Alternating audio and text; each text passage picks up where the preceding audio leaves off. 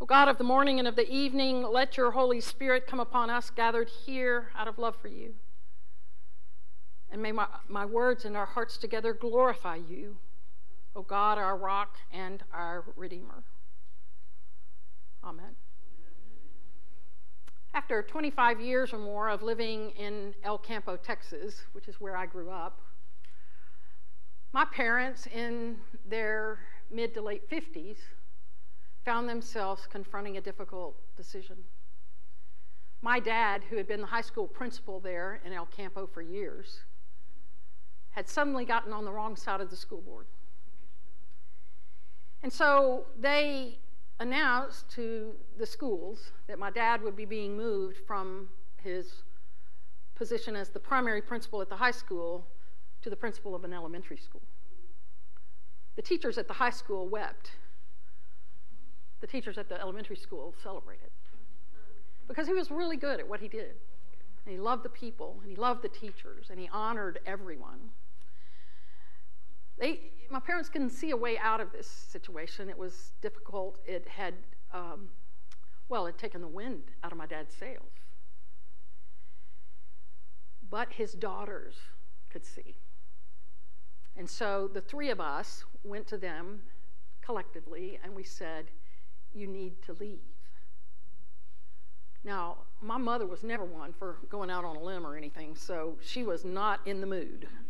But we could often, after she thought about things and prayed, and after my dad and her had spoken, she could come around. And that's exactly what happened. They sold the house that they had designed and built, a little tiny thing, but it was theirs. And my dad got a job in Bryan, Texas, which for somebody who graduated from Texas A&M University, that was like going to the promised land. No, I'm not kidding. He got an associate principal's job at the high school, and within a year's time, he was promoted and given the responsibility of the most challenging school, the junior high school, in the district. And my mom thrived. She worked for an insurance company for a while and then became the key insurance person to provide insurance for all the special things that Texas A&M University did, to include things like making sure there was insurance for that ship that went out to the Mediterranean and went looking for ships that had sunk. Thank you. So they lived there for another, 25, 30 years and made friends and had a beautiful church. But in that moment when they were facing their pain, they couldn't see that or hear that or answer that. I think everybody sitting here today probably has a story like that you've had, or maybe family members or friends have experienced. You could tell the story as well as I could. So obviously we're going to talk about the reading, because that's what we do.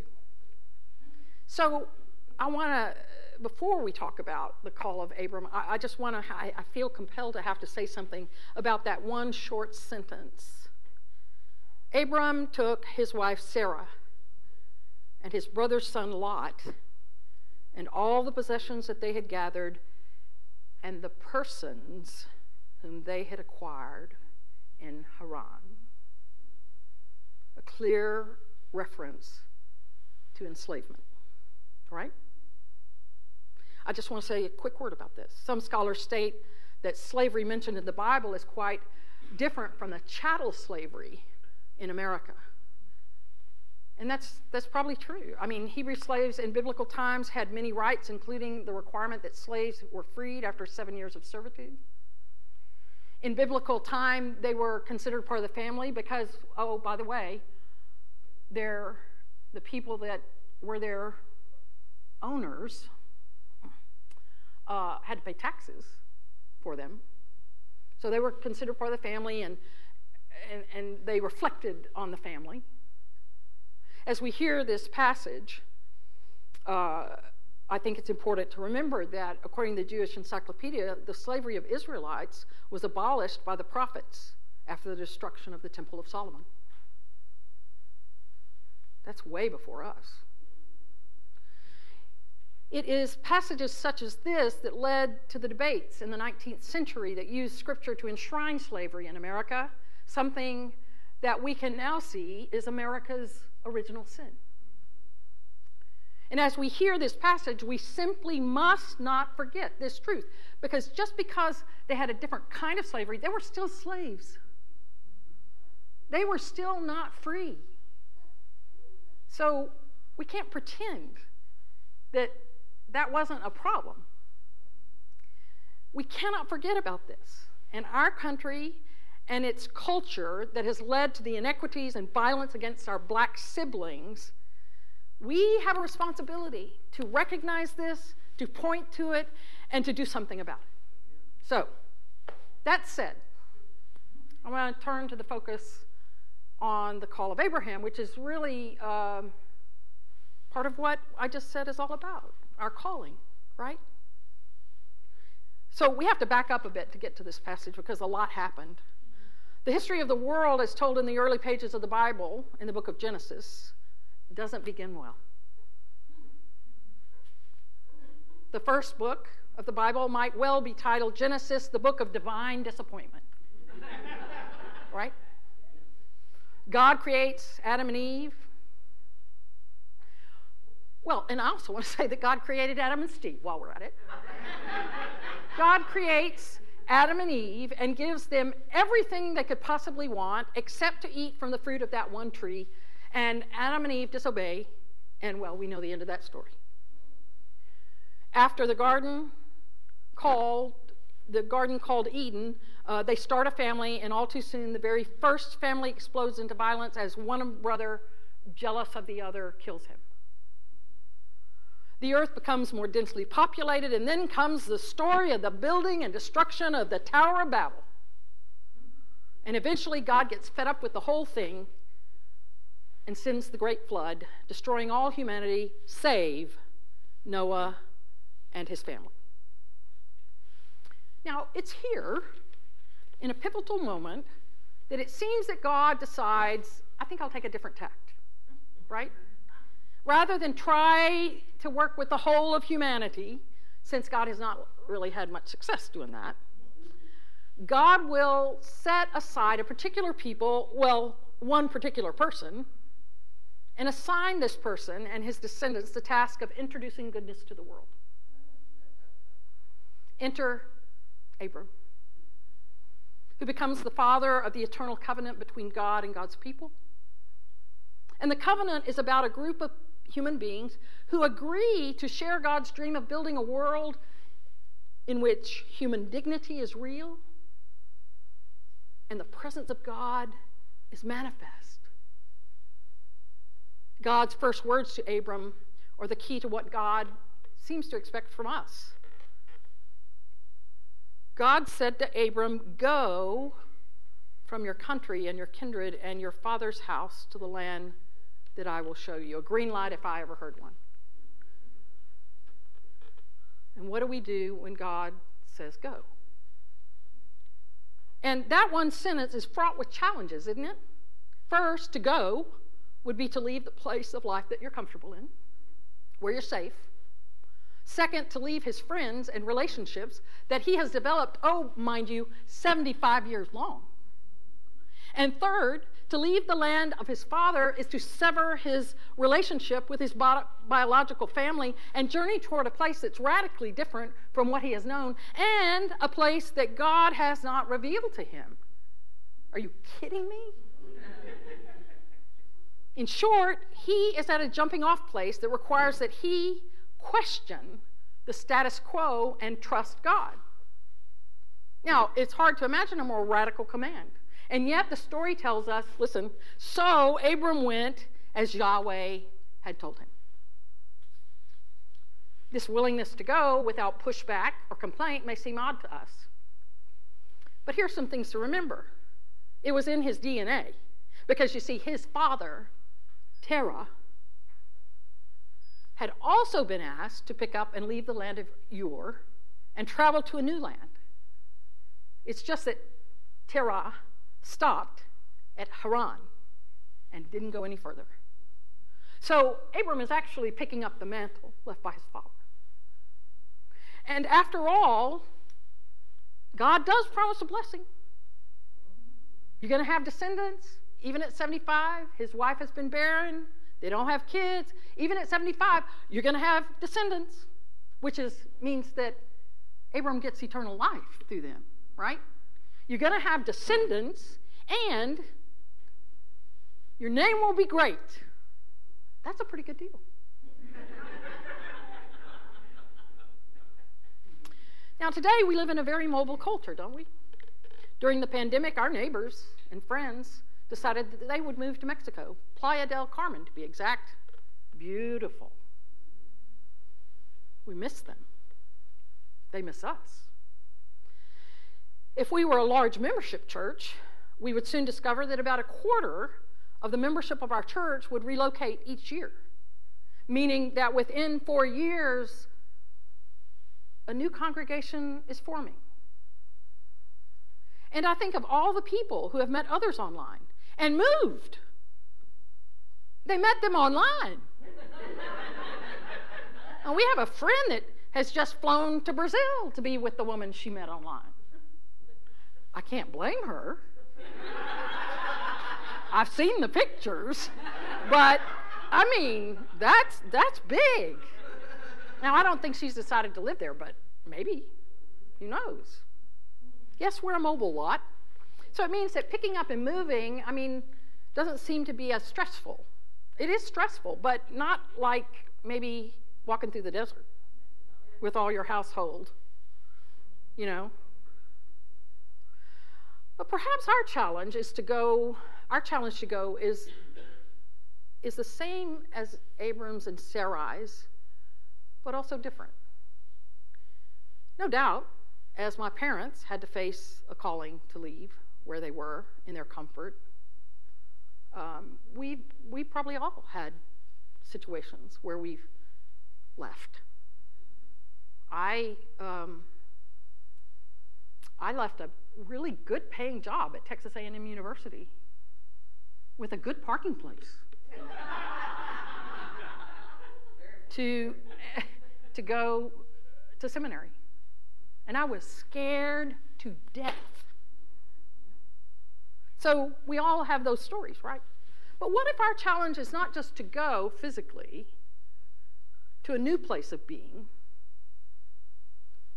but to a place of new being, a place of seeing and understanding differently? What if that's our big challenge today?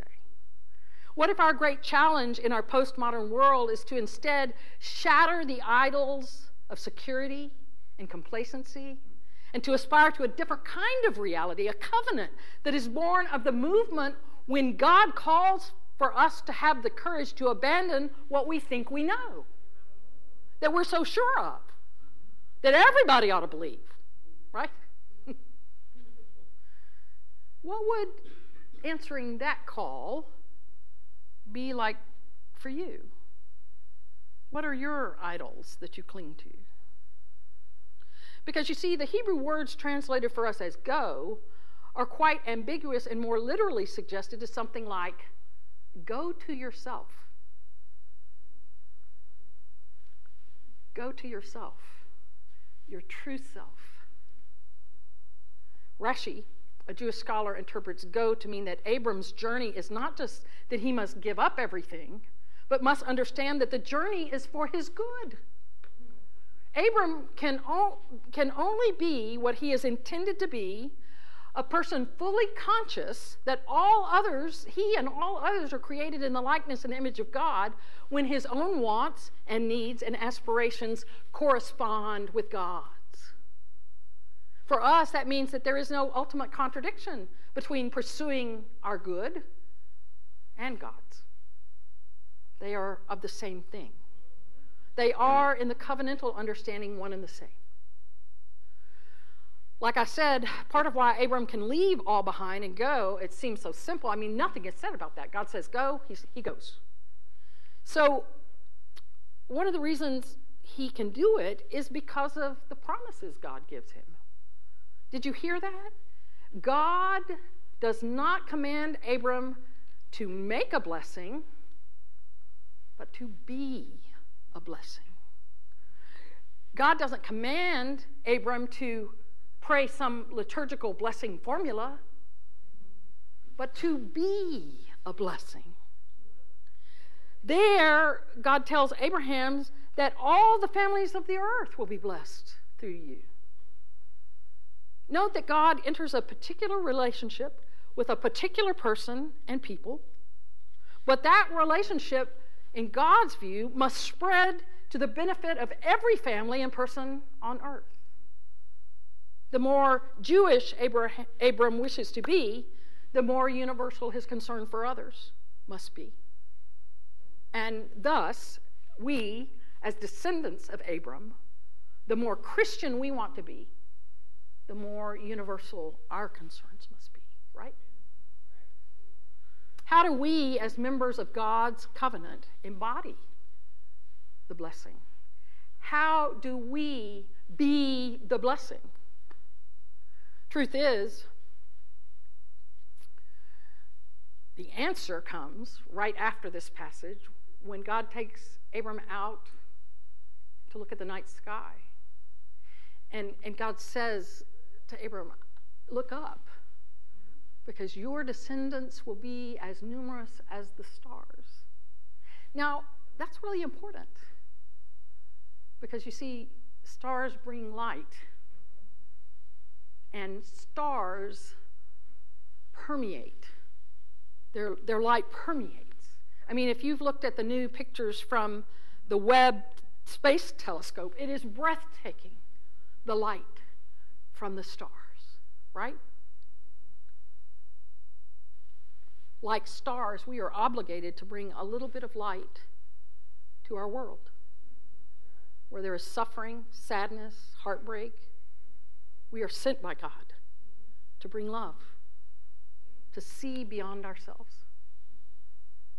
Truth is, there's nothing easy about any of this, as you can read the rest of the Bible and know. Nothing easy about this. Nothing easy about listening for, much less following the call of God. And here's an equal truth. Abram didn't go alone. He took his household with him. Oh, and by the way, God went too. Actually, probably preceded his going. And the best truth of all, everyone gets the blessings. Everybody. If we, as descendants of Abram, follow his path and follow in the way of Jesus, who is our light, we get the blessings, right? They're heaped upon us. Beyond our wildest imaginations, they are heaped upon us. All we must do is go, either literally or figuratively, and be the blessing. My professor of preaching in Hebrew, Dr. John Holbert, said that this passage of Scripture is the linchpin in the Bible, because the remainder of the Bible's stories will be one attempt after another, after another, after another, to reconstitute a broken world. God will be full of divine ideas that God hopes will lead at last to shalom, wholeness, the peace and wholeness that God desires for us. For us as Christians, God's best attempt for us was the gift of Jesus. A gift that began in the earliest stories of our faith, in a garden where a gift was defiled, ended in another garden just before a cruel death, and came into full fruition in another garden in an astonishing new life.